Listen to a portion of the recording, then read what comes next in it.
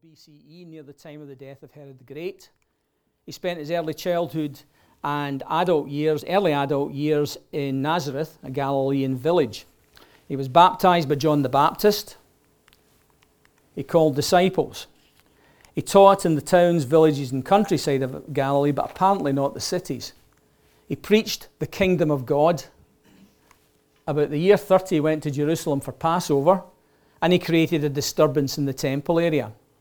He had a final meal with his disciples. He was arrested and interrogated by Jewish authorities, specifically the high priest. And he was executed on the orders of the Roman prefect, Pontius Pilate. Sanders then goes on to provide what he refers to as a short list of equally secure facts about the aftermath of Jesus' life. Again, these are historical facts that the majority of today's historians are agreed actually happened after Jesus' death. These are: the disciples first fled. They saw Jesus, but in what sense isn't certain, after his death. As a consequence, they believed he would return to found the kingdom. And they formed a community to await his return and sought to win others to faith in him as God's Messiah. Now, I wonder if any of you find that list surprising. Well, I know I did when I first read it as an agnostic.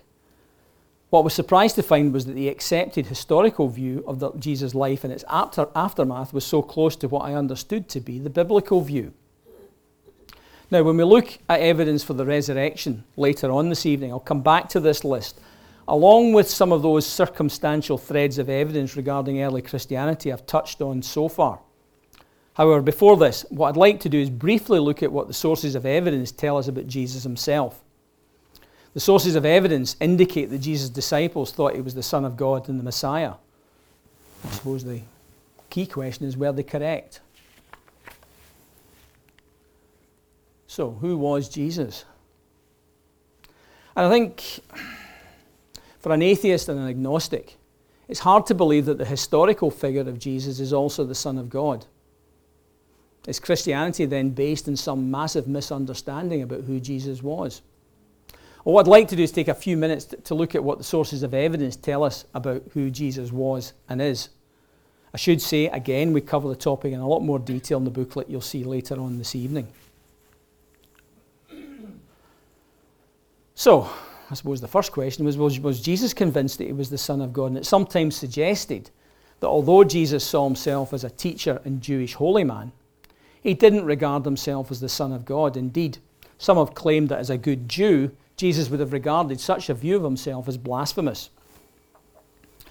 Well, to address this question, I've focused our search this evening on Mark's Gospel to see what we can see about Jesus' view of himself. So I've taken Mark's Gospel, and the reason I've taken Mark's Gospel is, you'll remember, Mark's Gospel was the one that was written first, some 30 to 40 years after Jesus' death. I've restricted the search in this way to reduce the possibility of Christian theology getting in the way of developing an accurate picture of Jesus' view of himself. So, when we look at Mark's Gospel, I think we can see clear evidence of Jesus thinking and acting in a manner consistent with him believing that he was the Son of God. For example, well, in Mark's Gospel, he forgives sins. In the miracle narratives, Jesus sometimes links the physical or mental affliction of the person about to be healed with the person's sinfulness. For example, in Mark chapter 2, he says, "Son, your sins are forgiven," as a precursor for the healing of a paralytic. Now, as any good Jew knew, only God can forgive sins. Now, Jesus knew the Jewish scriptures and teachings.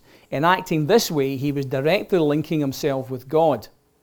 In Mark, it says that the Jewish religious authorities also realized this and accused him of blasphemy as a result.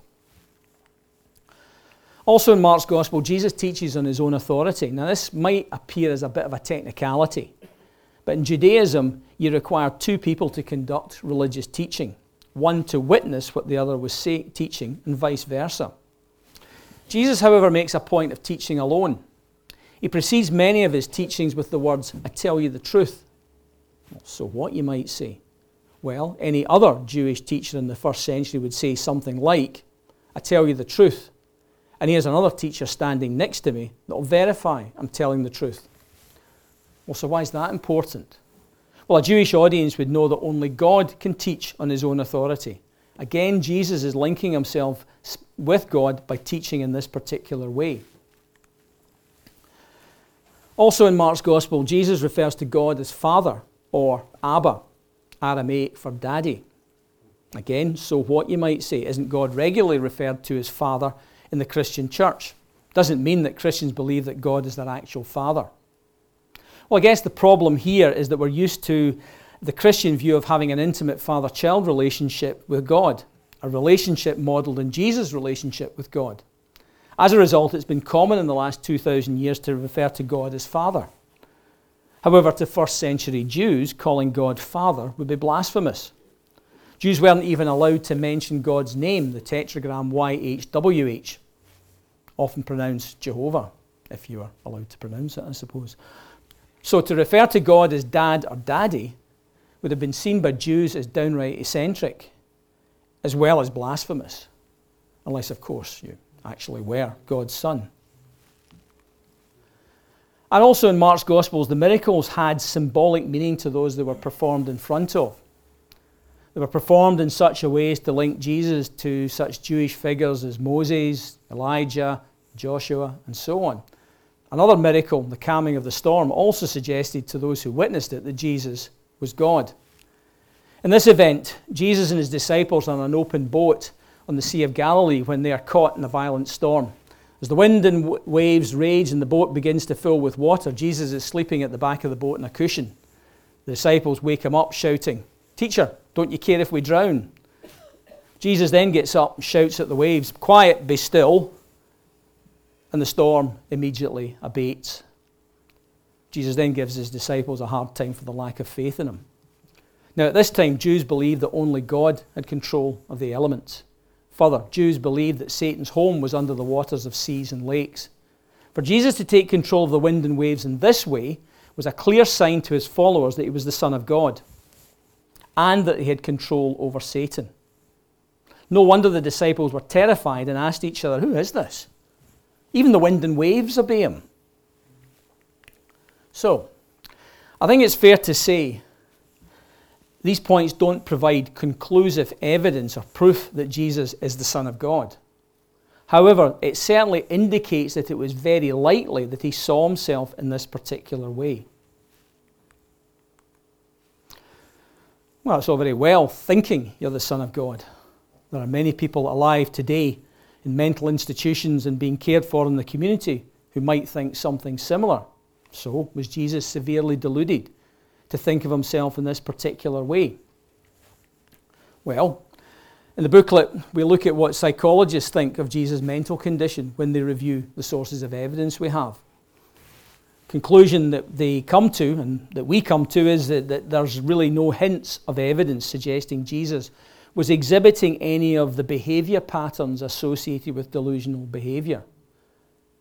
Personally, I think the best thing for anybody to do is have a look at the Gospels yourself, read the Gospels yourself, and see if you can see any actions that Jesus is doing, anything that Jesus is saying that seems to be consistent with what we might classify as delusional behavior. Okay, so it looks like Jesus saw himself as the Son of God and the Messiah, and there are no clues to suggest he was massively deluded. Well, however, what if he unintentionally misled his disciples so that they believed he was the Son of God? Or what if he sincerely believed that he was the Son of God and was just wrong? Alternatively, what if he deliberately misled the disciples? What if he had some other agenda for saying he was the Son of God? What if all the miracles and healings were actually sleight of hand, deception, and magic tricks? I think these are all legitimate questions that people should ask, and we'll just step through each of these individually over the next couple of minutes. Let's start off with Jesus unintentionally misleading his followers. And earlier, a few minutes ago there, we discussed whether Jesus was severely deluded, mad if you prefer, to think that he was the Son of God. And the guess is we're all quite comfortable with concluding that it's unlikely he had serious mental health problems. But what if he unintentionally misled his followers? What if he actually sincerely believed he was the Son of God but was just wrong? Now, this is a common argument put forward by non-Christians. To quote Richard Dawkins in The God Delusion, page 92 of the hardback version if you want to have a look, Richard Dawkins says about Jesus, a fourth possibility, almost too obvious to need mentioning, is that Jesus was honestly mistaken that he was the Son of God. Plenty of people are mistaken, honestly mistaken. Well, indeed, plenty of people, as I say, have been honestly mistaken about all kinds of things. Doesn't make them mad. I've been honestly mistaken about all kinds of things in my life. However, if I stood up here right now, looked at you in a kind of focused way, and said with all sincerity, people, I'm the Son of God. No, really. I know what with this accent and this Marks and Spencer suit, it's probably unlikely, but I'm definitely the Son of God under all this. What would you think? I think the politest thing you'd probably say is, Derek probably needs to have a wee sit down and have a drink of water to clear his head. So what am I saying? Well, what am I saying is, you can't have it both ways. If you think you're God, then you're either wrong in the head or you are God. Further, if you think you're God and are prepared to do something about it by going on a mission that collects followers, challenges the established religious order of the day and ends up getting you killed and your followers, then you really are wrong in the head or God. Okay, maybe he didn't unintentionally mislead his followers, but what if he deliberately did it? Could he have deliberately misled his followers so they believed he was the Son of God? What if those miracles were just an elaborate hoax, hypnotism, magic tricks, sleight of hand, so on? Now, we do know of some charismatic and messianic leaders in the past who have deliberately misled their followers. Could Jesus have done something similar? Now, what we do is we spend a bit of time looking at this in a lot of detail in the booklet. And you can identify, well, what we try and do is kind of identify, well, what possible motives would somebody have to deliberately mislead their followers in that way? And then what we try and do is have a look at the sources of evidence and see, well, can we see anything like that happening in the Gospels and letters of Paul and so on and so forth? So the kind of motives that certainly we come up with in the booklet are, well, some people have deliberately misled their followers because the ends justify the means. And there have been many people who are convinced that their political or religious views would make the lives of their followers better. If achieving these ends meant that a bit of deception, double dealing and ruthlessness was required on those followers, so be it. Better that some loyal followers suffer so that the majority gain the benefits. And what about power over others? Now, for some people, control over other people is an end in itself. They just seem to hunger for the devotion of others. They seem to get some form of kick out of manipulating and controlling people. People like this will do anything to have a following. Simple deception is often the least of their crimes. And what about fame? For some people, fame's an end in itself. It's really important for them to come to the attention of others. For some people, it doesn't matter if they're admired or reviled, just so long as they're famous. For people like this, a bit of deception would be very small price to pay for fame. And what about attention seeking? I had friends who knew a woman who pretended to have cancer so she could get all kinds of attention from her friends, family and work colleagues. She managed to keep this deception up for over a year. Clearly for that woman and many other people, a bit of deception to get some attention is seen as necessary. And what about good old-fashioned material gain? Some people have been motivated to do terrible things for simple material gain just to make their lives more comfortable. If others have to suffer to achieve this, well, regrettable, but just too bad. So, those are the kind of motives that you might have for deliberately misleading your followers. The question then is, do you see any of these traits in the sources of evidence we have? And I think what we say in the booklet is, if you look at the Gospels, you look at Paul's letters, and so you don't see any evidence or even hints of evidence of Jesus behaving in this way. But as I've said before, the best way of checking this out is have a look at the sources yourself. Have a look at the Gospels, have a look at the letters, see what you think yourself. Okay, so to summarise for the first half of this evening, In the detailed review of the Jesus the Evidence book, we come to the following conclusions. It looks like Jesus thought he was the Son of God. It looks like he wasn't mad or delusional. And it's very unlikely that he either unknowingly or knowingly misled the disciples to believe he was the Son of God. So, what are we left with? Well, maybe, just maybe, he was who he said he was. Now, what I'd like to do now is have a short break. After the break, what I'd like to move on to the one key event on which the evident existence of Christianity rests. That is the death and resurrection of Jesus. Is there compelling evidence to support the resurrection being an actual historical event? Thank you.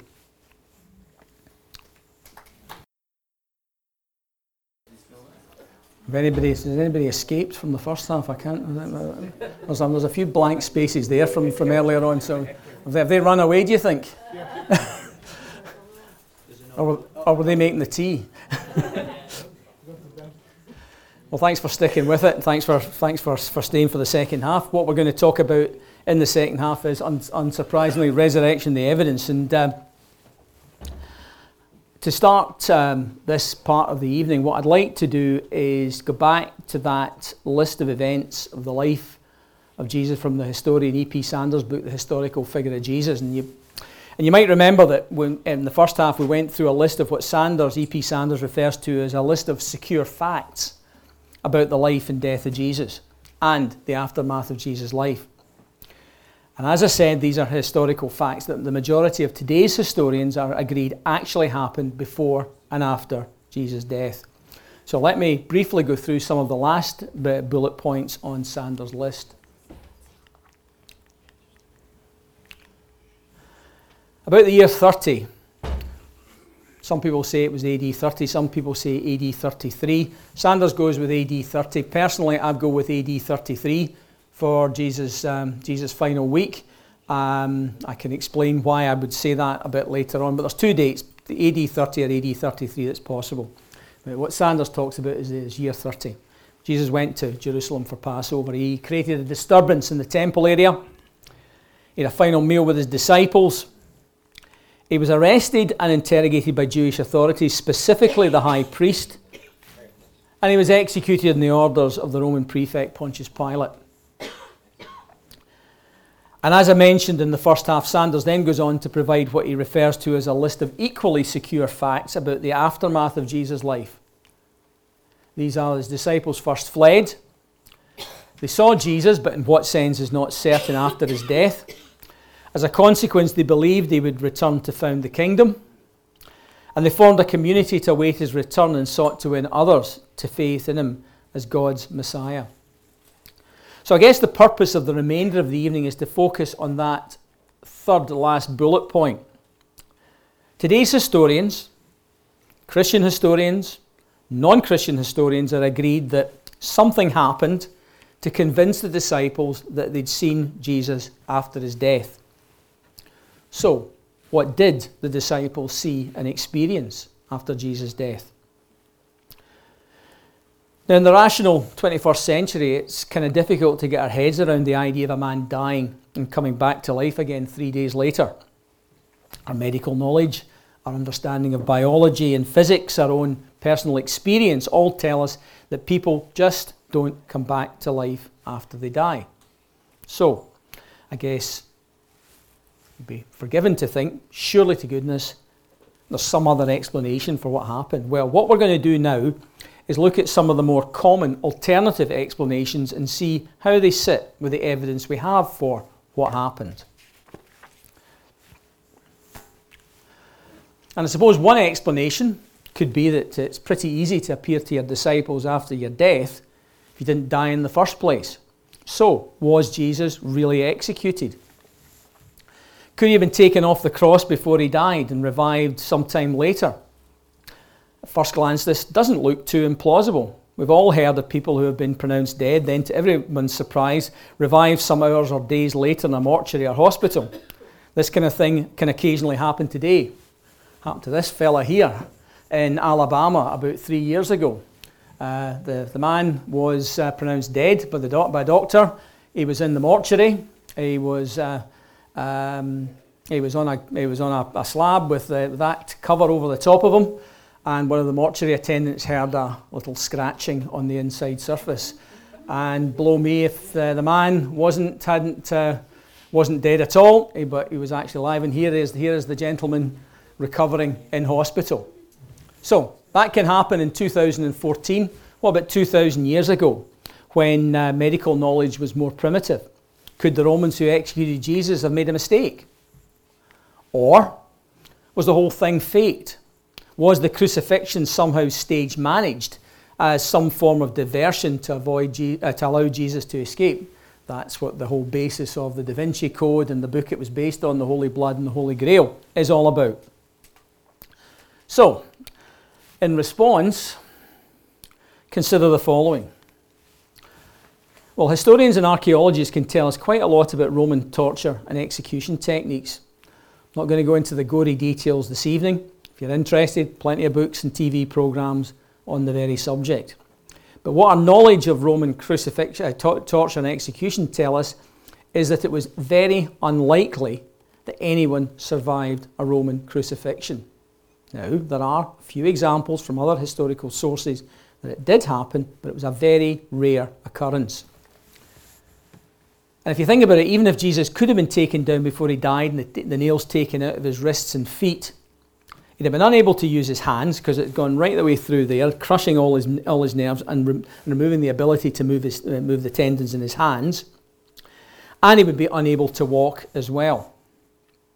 It's very unlikely he'd have made a full recovery. Also, he wasn't executed by amateurs. Roman soldiers are the ones that did the work. Now, they might not have had 21st century medical knowledge, but they knew exactly how to kill someone. That's what they were trained to do. Professional career killers. Also, he was executed in the orders of the Roman governor of Palestine, Pontius Pilate. One argument goes that perhaps the soldiers had been bribed by persons unknown not to kill Jesus. Instead, they were to stage manage a fake execution. Well, firstly, that had been kind of difficult because it was a public crucifixion, as all crucifixions were. That was the whole point, to act as a warning to others not to disturb the Roman order. Secondly, if they had been found out, the soldiers would have disobeyed a direct command from the Roman ruler of Judea. A slow and painful death would be the inevitable results. And also, the sources of evidence we discussed earlier all agreed that Jesus was tortured and flogged before he was crucified. So, just suppose he was able to survive his crucifixion. Just suppose there was some plot to get him off the cross. What kind of condition would he have been in? Hardly an impressive sight for the disciples a few days later. Hardly an inspiration for the disciples to then go and spread of the message of a risen Christ triumphing over death throughout the Eastern Roman Empire. So, in summary, it's highly unlikely that Jesus survived his crucifixion. It's also highly unlikely the whole thing was stage managed either. However, as you may be aware, this fake crucifixion theory has had some popular currency in the last few years. If you've read the book or seen the film of Dan Brown's Da Vinci Code, you'll know that one theory is that Jesus didn't die on the cross. Instead, he escaped to southern France along with his wife, Mary Magdalene. In southern France, their children intermarry with the Merovingians, thus creating a holy bloodline the Catholic Church have been trying to suppress ever since. And as I said, this theory is based on an earlier book by Bagent, Lee and Lincoln called The Holy Blood and the Holy Grail.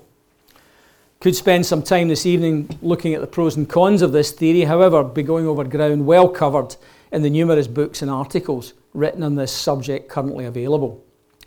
Instead, I think what I can say is this theory is just that, a theory. Whilst there are historically factual elements to the theory, other facts are ignored. There's also a large amount of speculation required to arrive at the conclusions the books and the film make. Now, if this is an area of interest, my suggestion would be to read the reviews, books and articles on the subject. There's plenty on the internet to get you going. I think what you'll find, though, is that it really has no serious takers amongst the overwhelming majority of today's historians. There are a few people, the likes of the person that wrote The Holy Blood and the Holy Grail, But the vast majority of today's historians that specialise in this period of history really don't give this any credence whatsoever. So, it would look most likely that Jesus was executed. But what happened to his body? Now, this is important to consider. Clearly, it would be difficult to explain Jesus being alive after his death if the corpse was still in its tomb. Gospel account of what happened is that Jesus was executed. He was prepared for burial and placed in a rock-caved tomb. On the third day after his death, some of his female followers went to the tomb and they found the tomb open and Jesus' body missing. As I mentioned earlier, although the documentary evidence in the Gospel seems to vary in some of the details of the empty tomb, the events present in all four Gospels.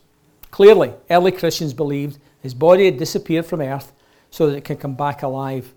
He could come back alive to his followers. However, are there any other explanations why his body might have been missing from the tomb? Well, perhaps one way of approaching this is to look for a motive. Who could have removed the body from the tomb, and what would their motive be for doing so? Well, the Romans could have moved him, and the Romans' main concern was to maintain order in Jerusalem. Their motivation for executing Jesus, as we've seen from E.P. Sanders' list, was in direct response to that disturbance that Jesus had created in the temple area. This disturbance created the unrest the Romans were always trying to avoid in this very volatile part of their empire. Now, Jesus had some very devoted followers. Perhaps the Romans were concerned that by leaving Jesus' body in the tomb, it would become a shrine to Jesus and a focal point for further unrest. And it's fair to say this line of thought does have some modern parallels. For example, at the end of the Second World War, the Russians discovered Hitler's body in his burned-out bunker in Berlin. However, they destroyed the body so that it couldn't be buried. Their concern was that Hitler's grave would become a focal point for Nazi sympathisers in the future. So, a possibility that the Romans might have taken the body. But what undermines this theory is that very shortly after Jesus' death, Jesus' followers are going around saying that he's risen from the dead. They're making a nuisance of themselves and causing the very disorder the Romans were trying to avoid. Indeed, the Romans then spent about the next 300 years trying to suppress the disorder that developed throughout the Roman Empire as a result of this one event. So, to nip all this in the bud, to stop it all getting out of hand, if the Romans had taken Jesus' body, well, why wouldn't they have just produced it? However, a common fate for the corpses of crucifixion victims was that they were thrown in the municipal rubbish dump and where they were eaten by wild dogs and animals outside Jerusalem in the valley of Gehenna, or Gehenna in the valley of Hinnom. This is what the Romans had done with Jesus' body, then they may not have had it to produce. However, it would have been a relatively simple thing to publicly state that this is what had happened to the body. However, we've got no direct evidence or even hints of evidence that that happened. I think we have to conclude that it's unlikely that the Romans were responsible for the empty tomb. Well, what about the Jewish authorities? Well, their motive for taking the body and the counter-arguments are pretty much the same as the Romans.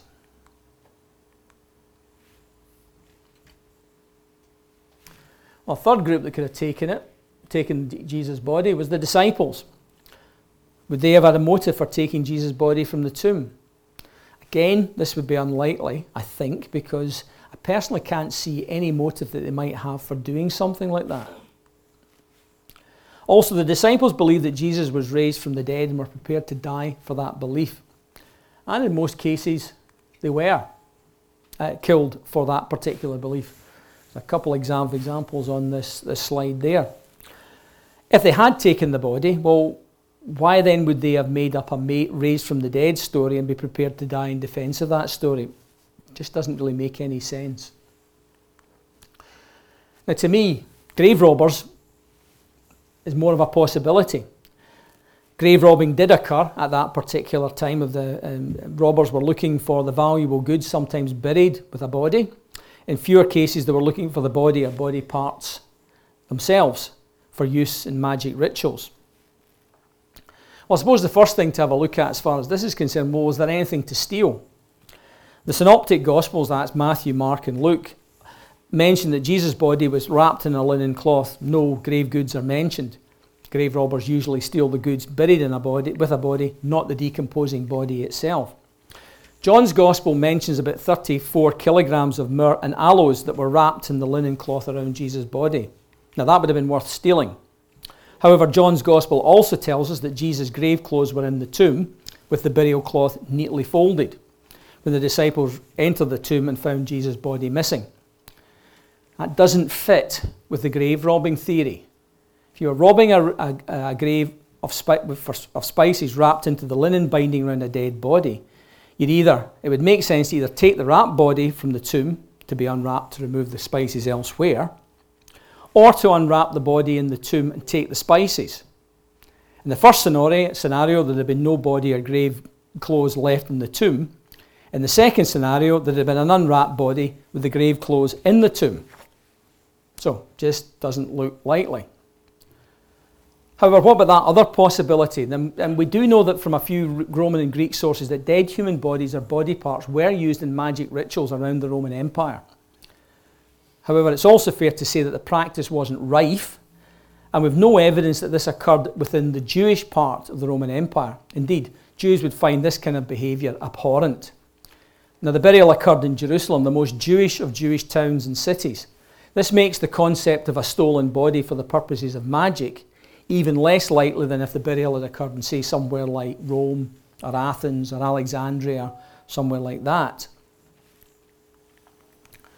So it would seem that nobody has a particularly strong motive for either taking the body or keeping it a secret if they had done so. One final point is probably worth making on this subject. The disciples of Jesus were the founders of what we know as Christianity. After the resurrection, they didn't go to some obscure place miles away from where it all happened to preach about the resurrection. No, they went back to Jerusalem, the very place of Jesus' execution and tomb. Fundamental to their preaching was the empty tomb of Jesus. If this preaching had been false, it would have been clearly evident to the people of Jerusalem.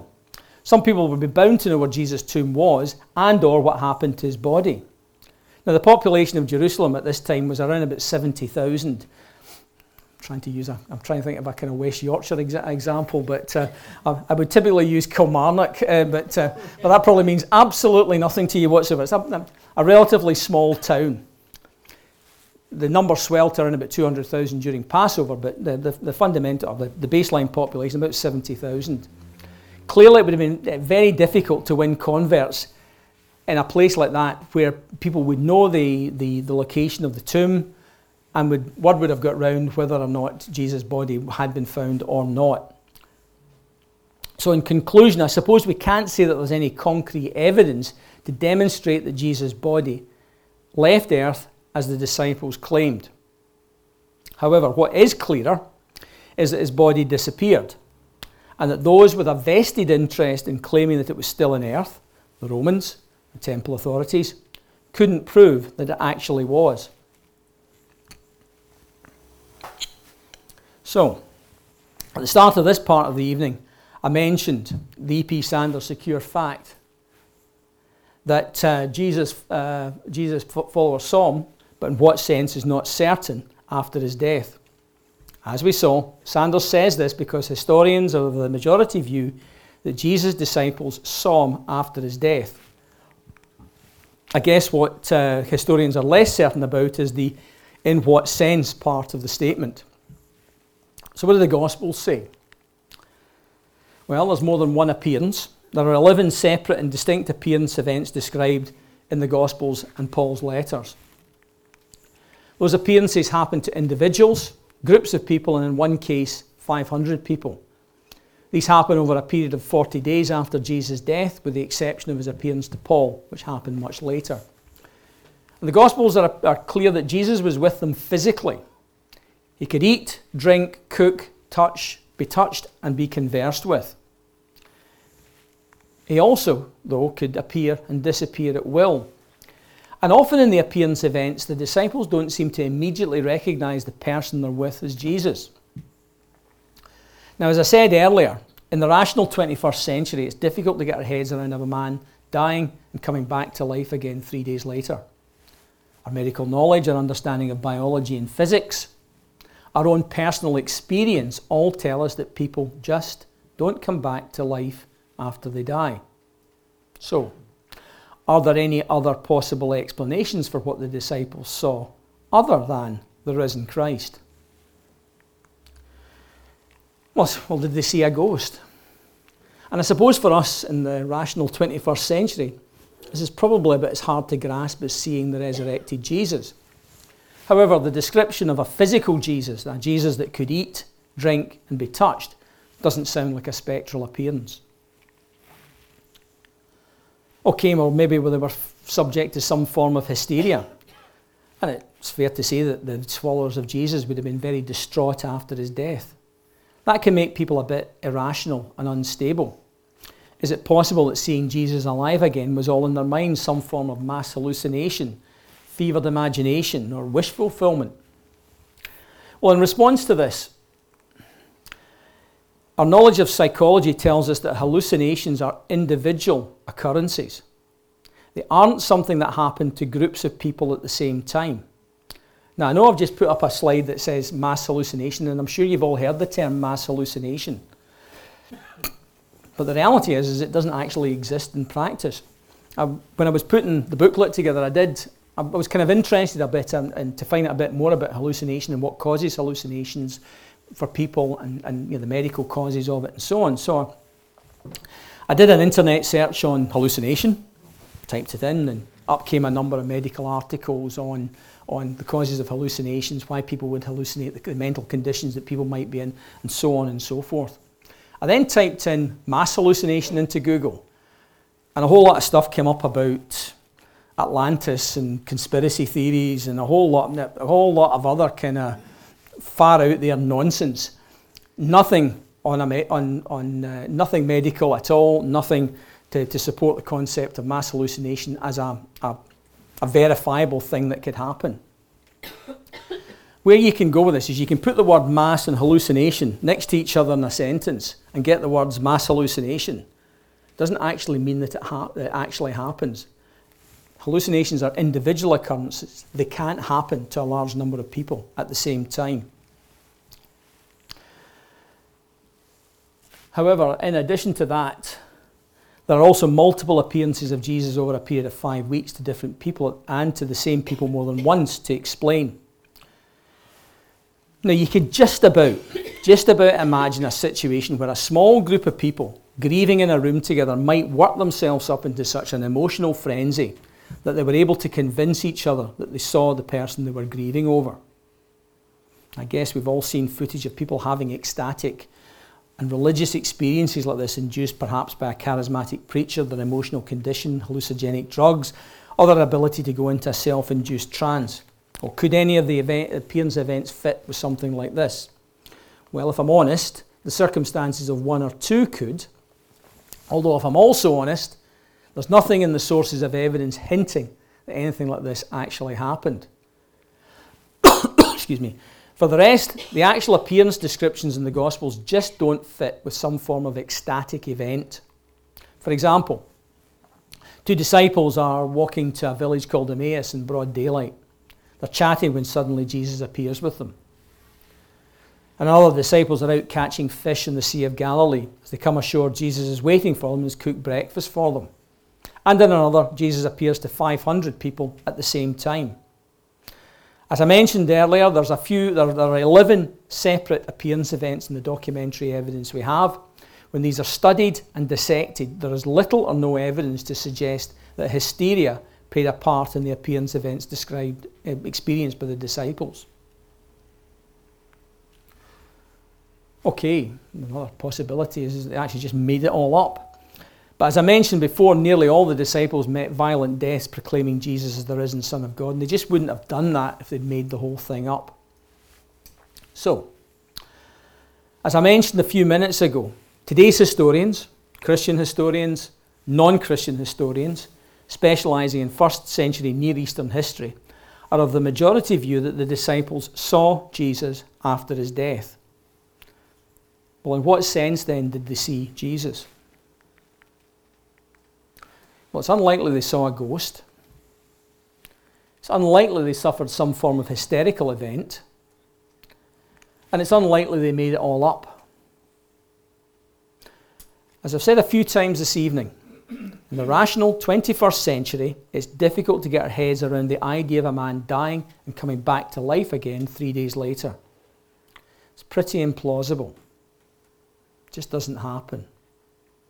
But historians tell us that the disciples saw Jesus after his death. We've looked for various explanations for this. By deduction, it would seem that the least unlikely explanation is that they actually saw Jesus alive after his death.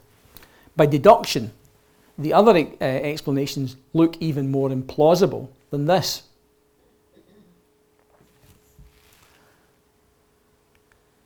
Okay, all very interesting.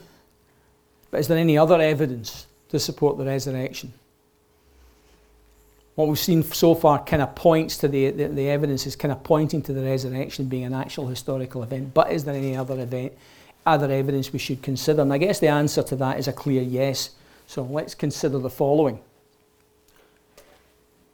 Well, let's look at this in a bit more detail, the disciples dying for their beliefs. Now, you might say, well, so what? Countless people have died for their beliefs since the disciples. For thousands of years, people have been enthusiastically dying for what they sincerely believe in. From Emily Pankhurst to Bobby Sands, to the London tube bombings, to the Spanish Inquisition, people have been enthusiastically dying for their sincerely held beliefs since the disciples, in their thousands. So, what makes the disciples different from these people? Well, one key difference, I guess, is that the disciples sincerely believed that Jesus had died and that they had personally met him after his death. They sincerely believed that he had personally conversed with them, eaten with them, and touched him, and were prepared to die for that belief. What they weren't prepared to die for is an ideology or a set of beliefs passed on to them from some political or religious leader. Later Christian martyrs could possibly fit into that category. However, with the disciples, it's different. They were prepared to die and did die because they had personally seen Jesus after his death. This points clearly to the disciples having actually seen Jesus after his death.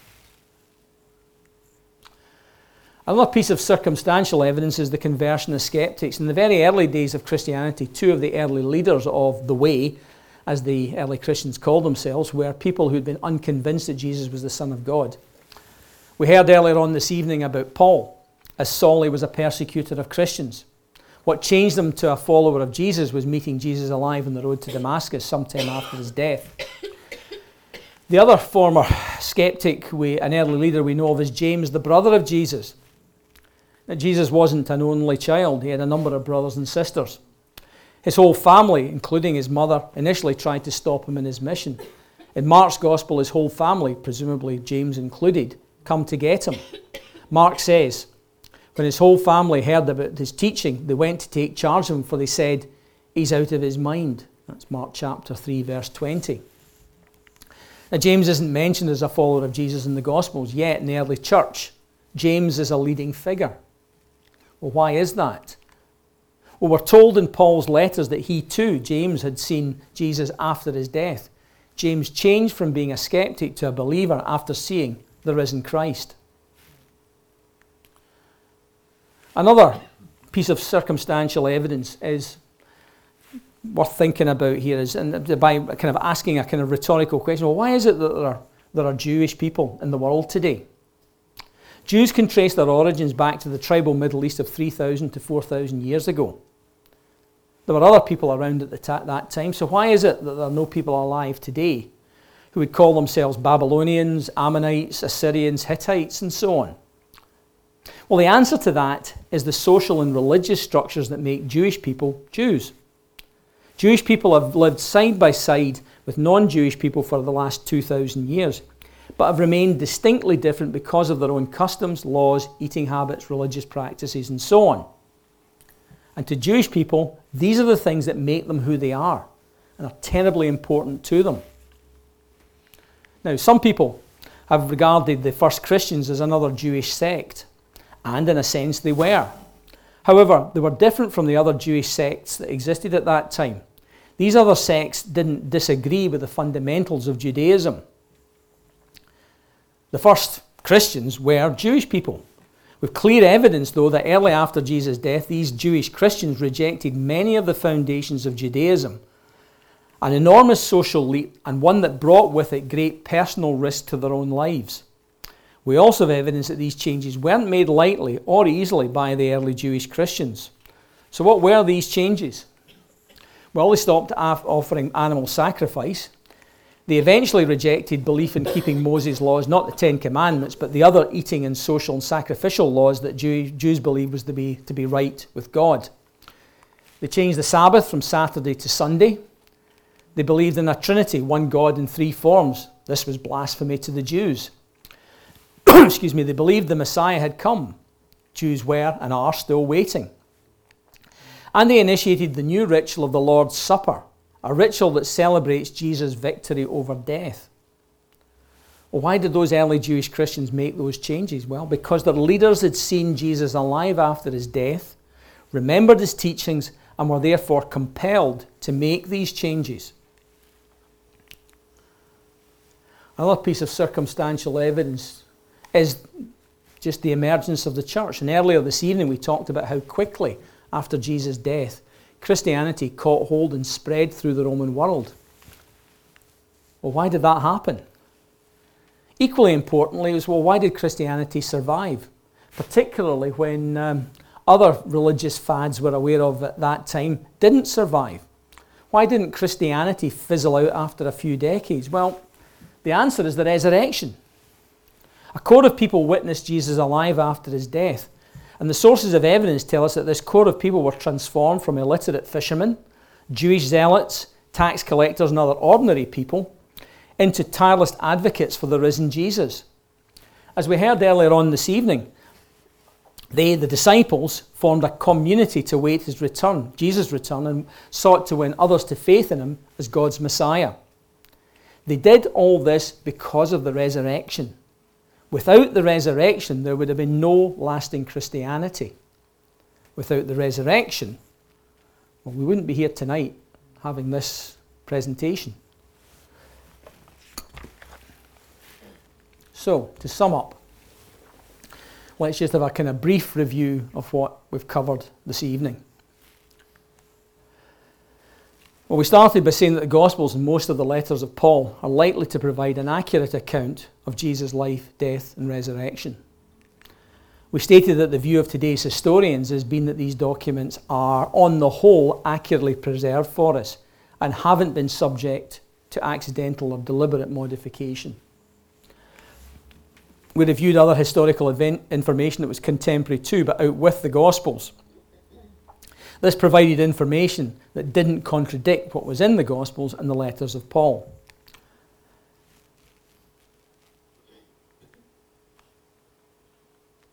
I've obviously gone the wrong way here, right? Well, that's it, right. We presented evidence demonstrating it was very likely that Jesus was executed and died. We presented evidence also that it was very likely he was buried. I'm going ahead of myself here. Yeah, right. We reviewed this. Yeah. We suggested that it was very unlikely that Jesus saw himself in this way due to some psychological condition.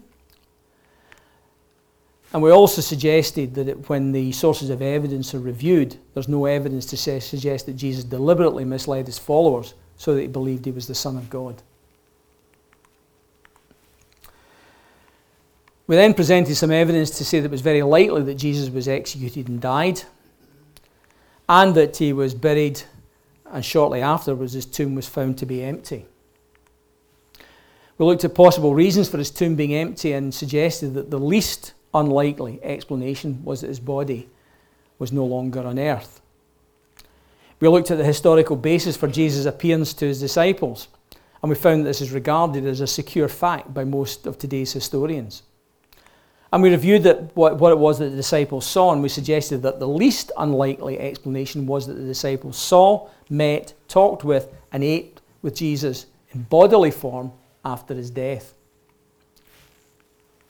Lastly, we reviewed some of the circumstantial evidence for the resurrection, and we suggested that without the resurrection, it's likely that the disciples wouldn't have died for their beliefs. Skeptics like Paul and James would not have been converted. A clear separation of Jewish Christians and Judaism would not have occurred. The early church wouldn't have emerged and spread so quickly. And Christianity would not have lasted to this day.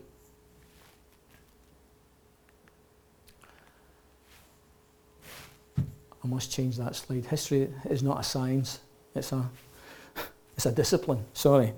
History is rarely an exact discipline. We can rarely say with absolute certainty that something happened in the past in a particular time and it happened in a particular way. Even today, with mass communication, controversy can rage relating to the events that happened last week or a few years ago.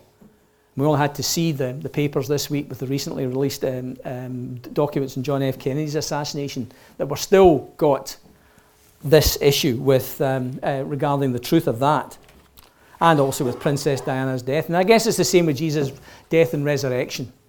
I can't say with absolute certainty that the evidence I presented this evening is 100% correct. I can't say with absolute certainty from this evidence that Jesus is the Son of God.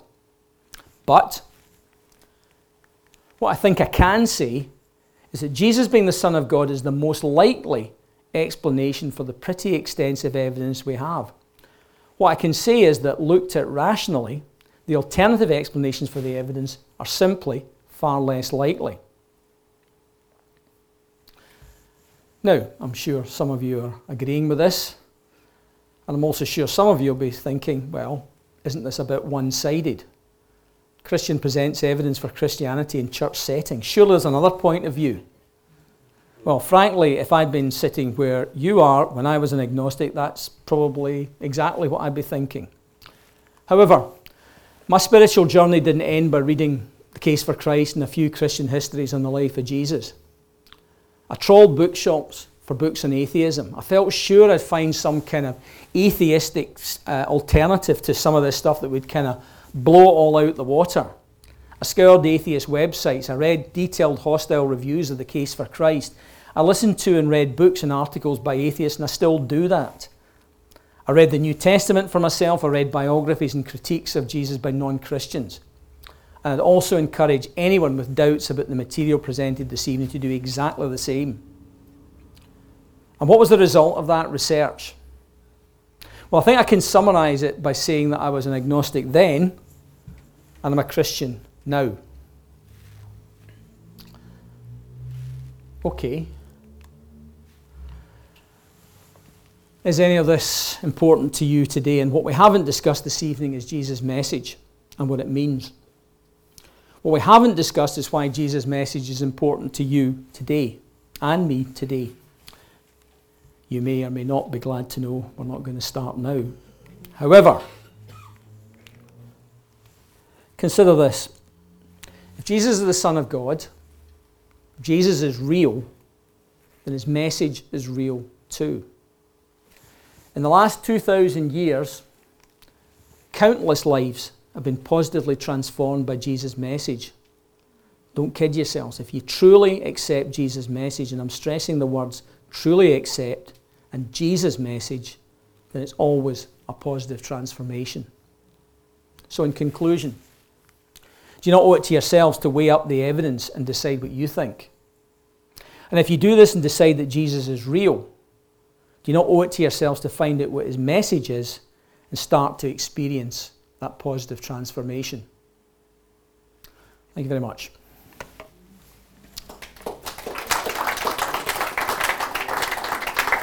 Now, I said earlier that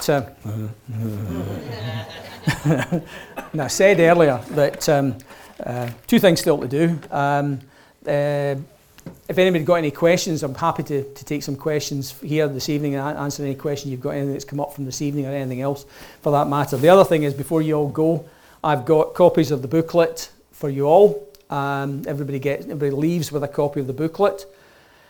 And what I would also say is, if you're sitting there thinking, you know, I wish such and such a person had been here this evening, or wouldn't it have been great for such and such a person to hear some of this or see some of that, take 2 booklets. Take 3 booklets. There was one guy in Kilmarnock, again, that took 23 booklets, but he'd homes for them all, and I was perfectly happy to give them. They're not doing much, just sit in those boxes there. So if you can take more than one, and you've got somebody in mind to give it to, fantastic, take more than one, but we'll give them out at the end of the evening. Anyway, before we go on with that, any questions from you this evening? Anything that's come up on what you've seen this evening? I'll come down. The passage in 1 Corinthians 15, when it talks about the scriptures, Mm-hmm. I thought that meant the Gospels, but if the Gospels weren't written until afterwards, what part are they referring to? Correct, it's the Old Testament. When Paul's letters were written, there were no Gospels. When Paul refers to the scriptures in his letters, he's talking about the Old Testament. So he's talking about the if you like, the prophecies that exist within the prophets, you know, indicating the Messiah and how the Messiah is going to come and so on. So he's reading from the Old Testament what he's seeing as happening. He sees Jesus as the fulfillment of the Old Testament and what's happening within the books of the Old Testament. Any other questions? Well, if you want to ask me one yourself, then I'll switch the microphone off and we can have a chat at the end of it. But let's probably the best thing for me to do now is get these lists out. So I'm going to take this off.